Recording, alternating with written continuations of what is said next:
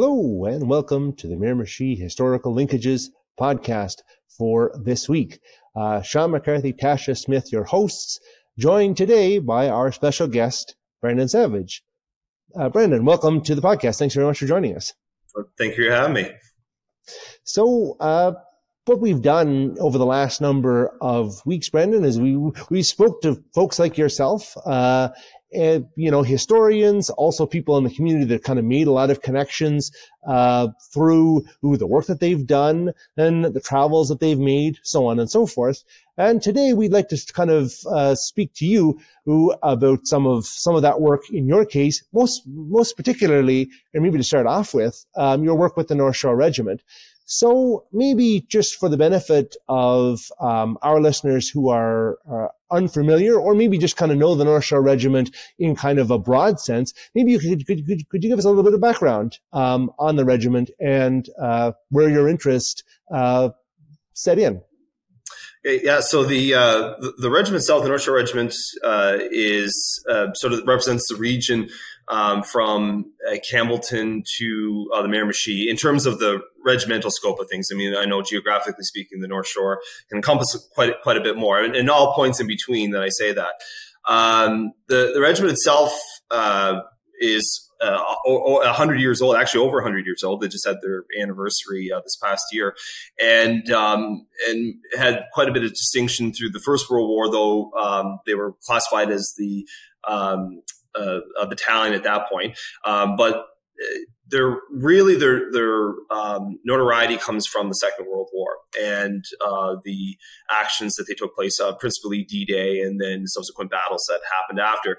And the regiment itself made up a very interesting demographic representation of the region itself, with Anglophone, Francophone, First Nation, and it's kind of one of the first instances, I think, on a sort of from our local history on an international level of all these different perspectives and cultures and religions sort of coming together and working for a common cause, where regionally here they've been divided historically and even had been sources of conflict. And I like to think that it's because of their cooperation under the worst circumstances that I think some lessons came back, and we start hopefully, it took a while still, and we're still there going through those processes, but we're breaking down some of those barriers. And I think a lot of the stereotypes that were learned historically were sort of dispelled overseas. My interest in all this came from my grandfather being a member of the North Shore Regiment. And at a very young age, I recall, I can close my eyes and visualize in his living room a picture, which a lot of the veterans had, a picture of their time overseas, like an enlistment one, giving recognition to their service. And I believe I was probably 7 or 8 years old, and knowing that there was something special about that. I don't know, I was fixated on it. And being kind of an annoying little kid, I poked and asked questions. And I got very, very, very one-line, shallow answers to it. My grandfather wasn't one to talk about it. My father and his siblings, the extended family, had really very little knowledge of anything. They knew he was overseas, but never any extent to the story. And I knew there was something there. And I would say during my undergrad studies at UMB that I think he maybe came to the realization that I wasn't just after some adventure stories, and that I was very much legitimately interested. And then he started to open up. And I think that's where that portal for me goes into the work that I've done regarding the regiment thus far. Oh, great. I think that's something that that's a bit of a common experience for some folks. I think, I know myself, like my grandfather, my great uncle, you know what I mean? We're both overseas. My great uncle with the Carlton York, and two of my great uncles, but one of my great uncles with the North Shore Regiment, who passed away before I was born. My grandfather was a military policeman in Newfoundland. But yeah, like I say, you're often kind of asking those questions. But as you say, it's not something that's easy to talk about. And I know my dad often talked about, when he was a kid, kind of sitting under the table when his uncles were talking, so that they didn't know he was there, but he could kind of listen and hear those stories. So good for you for kind of continuing to pursue that course, and like I say, and then also doing it in your professional studies as well. Yeah, and to add to your point there, like I often hear, and it's kind of sad, and I'm hoping that, some of your listeners may fall in this category, but there are a number of people who were the children of these guys who went overseas. These are retirees pretty much at this point, and I get a lot of them come to me, and very much with guilt that I didn't know what Dad did overseas, and almost like I wasn't interested, but odds are they wouldn't have talked about it, and they weren't interested.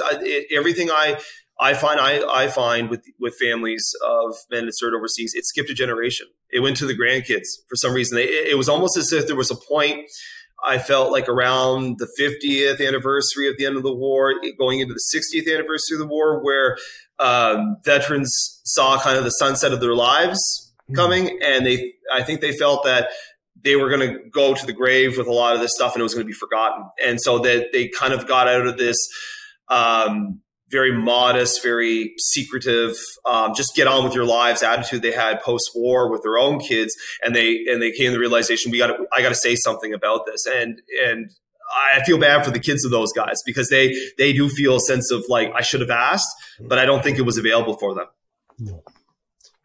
No, I tend to agree for sure. I mean, I know my grandfather never talked about it until it was, as you say, kind of toward the very end of his life, that he talked about his time in service, and, kind of told any stories in any kind of detail, for sure. Mm-hmm.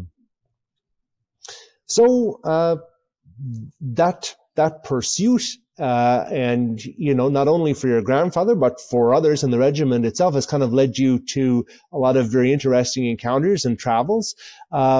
So you visited France on a number of occasions, and kind of gone, kind of followed the trail of the regiment. What has that been like?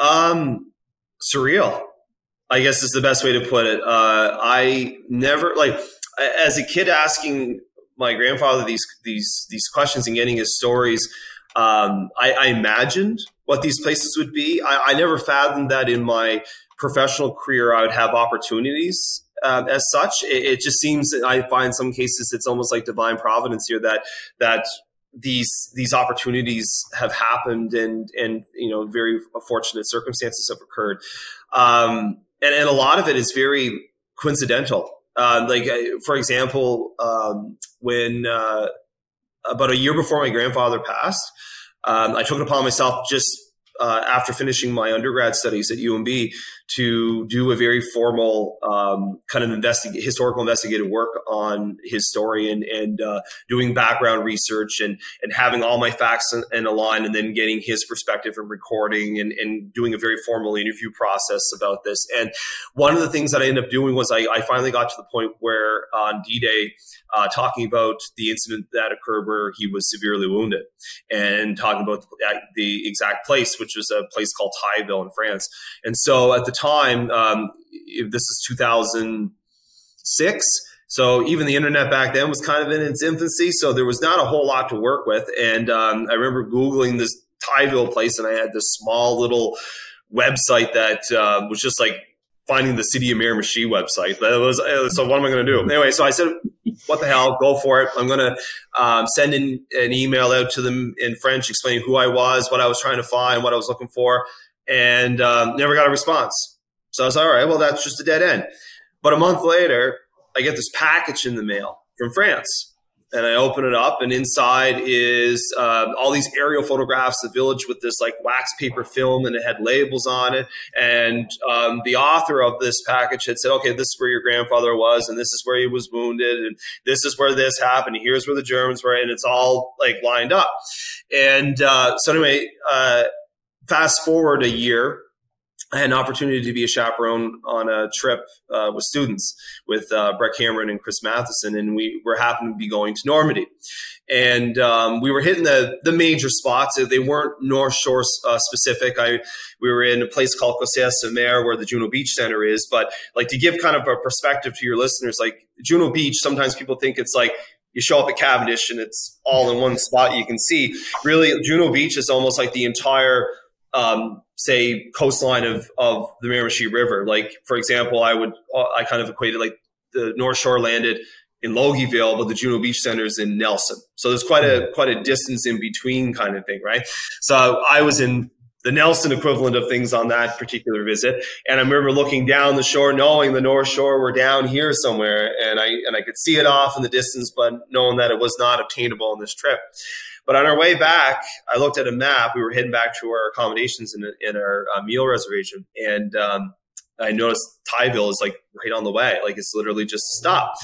And my colleague, Brett Cameron, his great uncle happened to have been killed next to my grandfather at the same incident. So he had an invested interest to be at this place too. So we pulled over.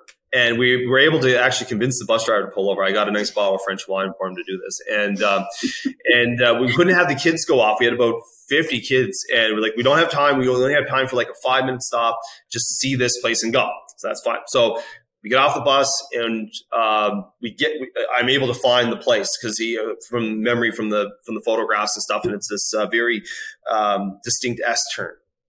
And I'm standing there and I'm taking it all in. You know, this is kind of like, to me, I thought this is everything that I've done to this point related to my grandfather and all my studies in the North Shore. And I felt a little cheated, like, 5 minutes is all I'm going to get, but better than nothing.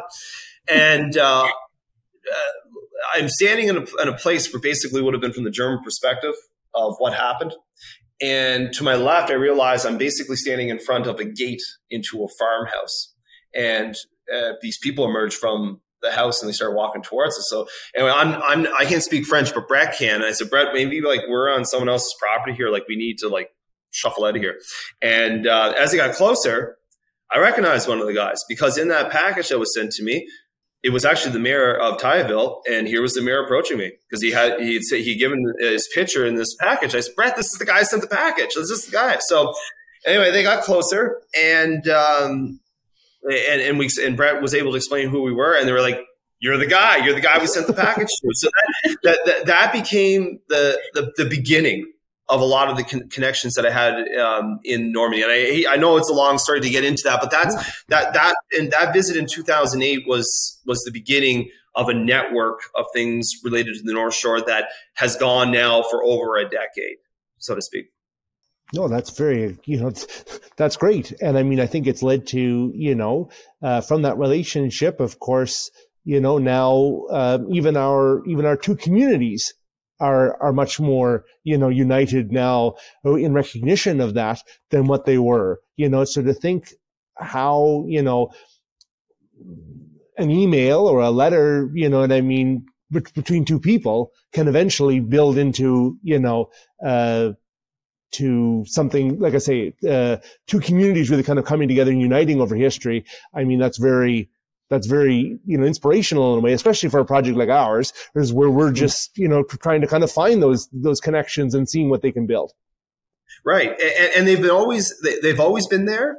Mm-hmm. It's just that they haven't been tapped into. And I don't think there was maybe the interest in previous generations for it. Or I think in some cases, even with my grandfather, they're just, I think there was a trauma that didn't want to be revisited. I tried during anniversaries to get my grandfather to go and see these things, and he's like, no. He said, there was a job we did in 44, and the job is done. Why do I need to go back? And he was always kind of deflecting it, sort of thing. But like this family, they're the Castinos were quite close. Because of that traumatic event that took place. And actually in that same visit, he's since deceased, but we met a Joseph Castino who was 22 at the time and actually witnessed my grandfather being shot. And his story coincided completely with my grandfather's story, even though the two men had never met. And so he was a little surprised to see me because he had always thought for about, at that point, it had been 70 years that he had died. And if he had died, I wouldn't be here. So the fact that things played out the way they did. And from there, we were able to get a very extensive network. And we fast forward 10 years and we're into 2018. So in 2018, our district decided to have a 75th anniversary D-Day commemoration trip for students in all the high schools as a way to kind of unify this new super district that had come into play. And so in the year before, because this was going to happen in June 2018, a couple of colleagues, Brett Cameron, Chris Mass, and I decided to head over on our own as kind of like a history nerd group, and just basically scout out the areas that were North Shore specific. And so in the months leading up to this little sort of recon trip, as you call it, we went through the North Shore War Diaries, which is a day-by-day account of where they were, what was happening, even the weather and that sort of thing. And we Google mapped the entire thing day by day from June 6th all the way to the end of the war. And what we essentially did is when we flew over, we started with D-Day, and we made our way all the way through, stopping to see local people, local contacts, networking, and also venues. And what is it like, again, with our main mission being not only honoring the North Shore, but what is what is going to be the most impactful for students, and if they can get the maximum experience, obviously they would take that with them going forward and be impactful and responsible citizens. That's all ultimately we want in the ideals of remembrance. So that being said, I mean, we reached out to a number of different towns. We renewed contacts with St. Aubin, where the North Shore landed. I mean, Bathurst is twinned there with them, and they were very open and receptive. Obviously we saw our friends again in Tyville, had a very memorable evening there. And even as you alluded to, Sean, with Carpiquet and how we've just recently twinned here in Miramichi with them, to bring back that importance. Carpiquet was one of it has to be the most horrific battle that the North Shore fights. And it's hugely traumatic for anyone who was involved in it. And, it is great to see that kind of local remembrance, kind of revival of that battle. And, all those guys are gone, and that could easily be forgotten. But just even as simple as twinning with a community like that. And I can tell you that the people at Carpiquet are ecstatic about that. I'm actually very surprised that no one else has even reached out to them, because there were other regiments that were involved in that battle. The North Shore really took that on the nose, historically speaking. And though they do get very little credit. Actually, the regiment itself, that's one of my other driving forces. It gets very little credit. I remember going through the Stacks UMB to do papers, and I rarely did anything on the North Shore because it was too much of a risk in my undergrad, because there were very minimal footnotes on the regiment in historical sources, and it just didn't have enough substance to give you the security that you might get a good mark. It just it was gonna take a lot for an undergrad student to pull it off. So and that left me frustrated. And I'm really glad that there's been a body of work that has been developed. There's been a I almost want to call it a renaissance in a way, a re-understanding of what has occurred, and they're getting finally the recognition they should. I mean, many regiments that landed on Juno, Queen's Own, Regina Rifles, they've gotten all kinds of accolades, and the North Shore just kind of quietly existed. So it's good to see. It's good to see. So that was all kind of part of that networking thing, and we still work with a lot of these people today. And I think it's great for our community that we revive and we keep those connections, because I think we were at a point, and I know it sounds weird because I'm like patting myself on the back, but I think we were really at a point where, had that work not gotten done, those bridges might have been gone. I think. I have to say that quite the steps that you and your guys' team has taken. I admire your guys' passion and drive of this type of information. And I totally agree about the importance of remembering and understanding and giving recognition where it is needed / deserved. And um, I love that you guys are helping out the next generation by providing not only the necessary resources, but the memorable experience of deepening their understanding that much more by giving them those firsthand experiences as well. That's just awesome. I'm so happy to see that.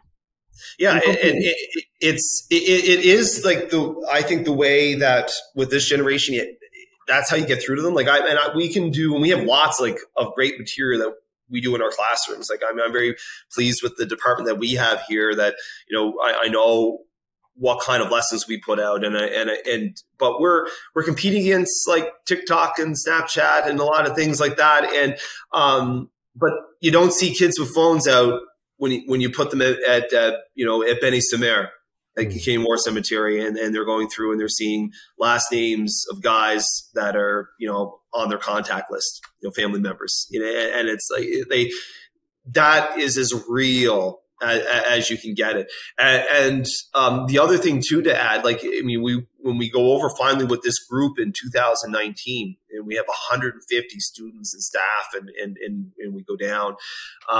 Some of the things we wanted to ensure is because there wasn't a whole lot. That's one of our findings in 2018. We went on our own.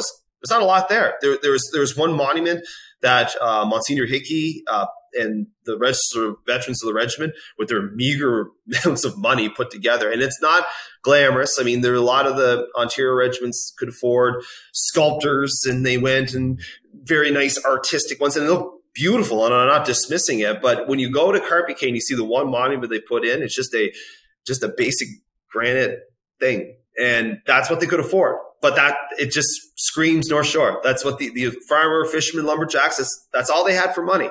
So when we went this time, so we have to put our stamp there. We have to expand the knowledge. And we were very fortunate to be able to put a couple of plaques in place that we not only put plaques in, and that were sponsored by all the major communities in our district that were unveiled by students. But these plaques were in the languages of the regiment. So we had English, French, and Mi'kmaq. And we felt that was very, very important because that was the makeup of the regiment. And a lot of those components got forgotten. And so we wanted to ensure that everyone was represented. And it was really cool. I mean, we had Francophone kids, we had First Nation kids, we had English kids. Everyone was unveiling this cooperatively. And so it really was like a group effort. And it's really cool to see. Like, I think it was the other day, I was meeting with an individual who was actually going over on their own and wanted sort of like a tour guide as to where they should go. And I was taking them through the Google Street View to say, okay, you want to go here. This is what it looks like. And our plaques now are showing up. They must have done an update. So our plaques are there, which is cool. And I'm looking forward next year when we go over again with an even bigger group. But now we've actually maxed out. We're at 300 people, and we can't take any more because we basically have about half of the regiment that landed on D-Day right now. So we're hoping again to be able to revisit those plaques that we put in, and the fortunate thing is we have no desire or any need right now to do any more of that, because we've gone and we've left the appropriate stamp that's necessary to remember these guys by. And I think also, on top of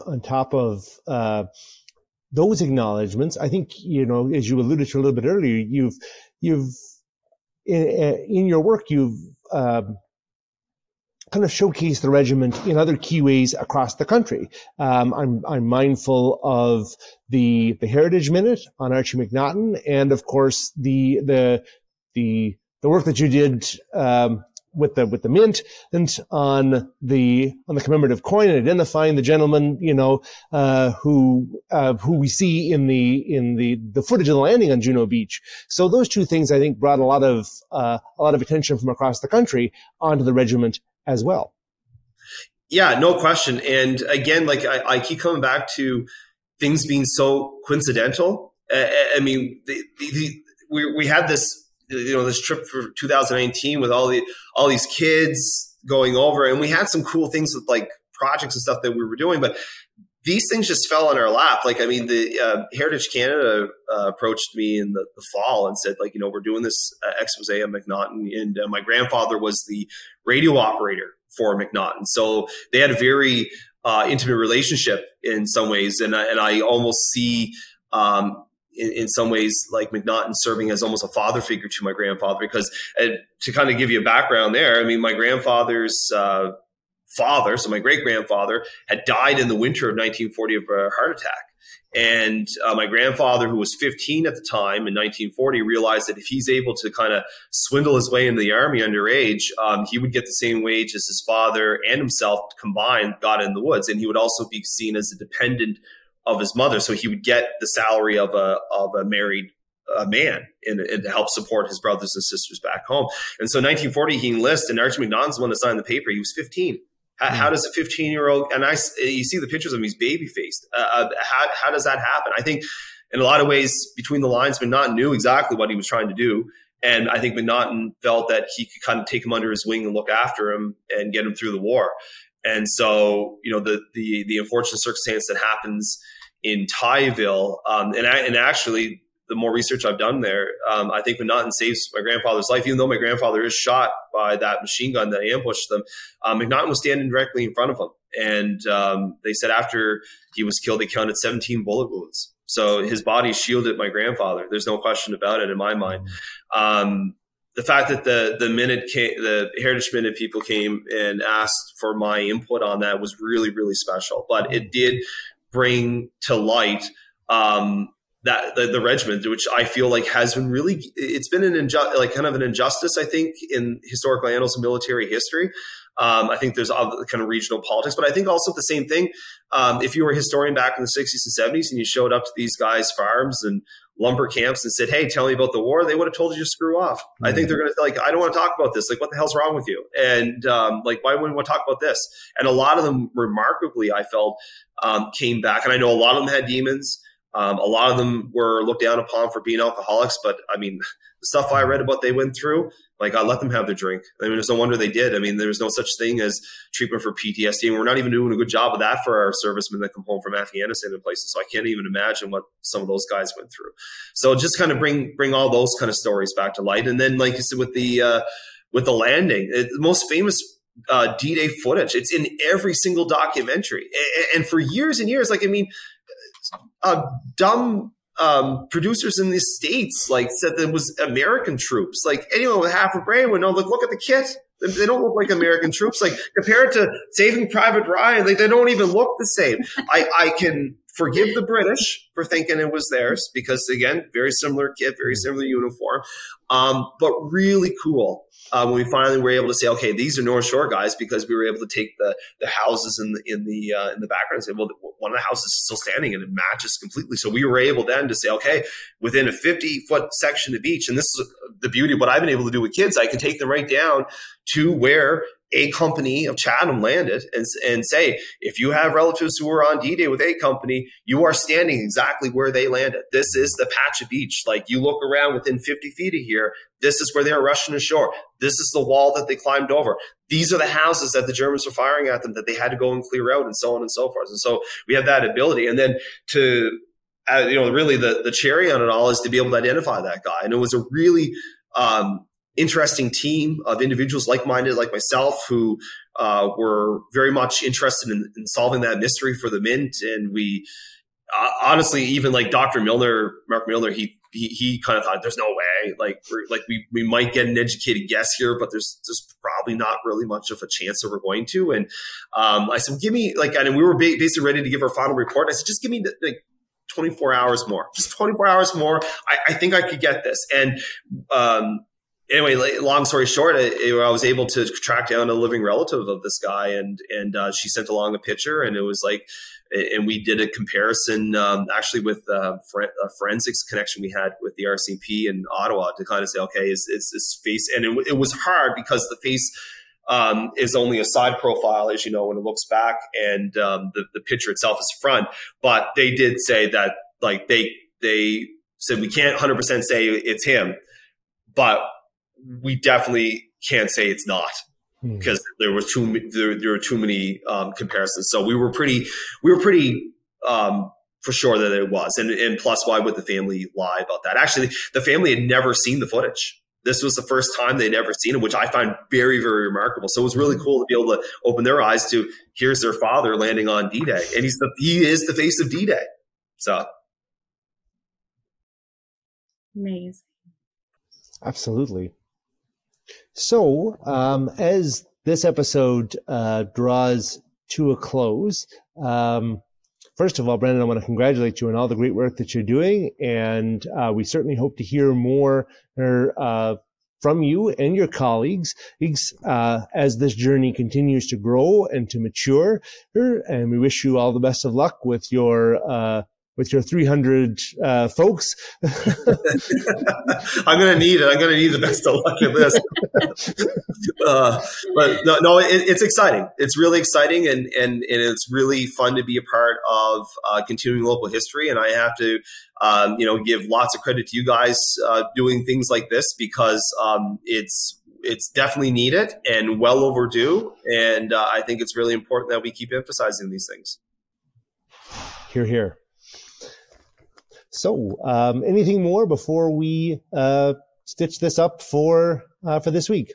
No, I can't. I mean, again, it's been a pleasure to be able to share these, and I know I could go on, and we could probably turn this into like the length of Ben-Hur or something. But there's a lot, like, it's great to get a chance to be able to share this knowledge, and if there's any listeners out there that have anything to share related to the work that I'm doing, more than happy to listen and take any knowledge and add it to the database that's already been collected. So great altogether. Well, Brandon, we really appreciate you taking the time to speak with us, and it's always great to talk to other folks who are doing the kind of work that we're doing, and building connections for the community, but also honoring the past in the way that you are. So we certainly hope, as I say, to hear from you again. You never know. We might have you back on to tell more, because again, as you say, we could, we've only gone 30 minutes. So, that leaves us with another 3 hours and so for, to reach that Ben-Hur length. That's it. So yeah, so until then, we wish you all the best of luck, and we thank all of you who are listening and viewing this. Certainly, we encourage you to tell your friends and all those who are interested in local history about this podcast and the work that Brandon is doing. So for now, we're going to be on our way, and we wish you all the best, and we will see you in 2 weeks' time.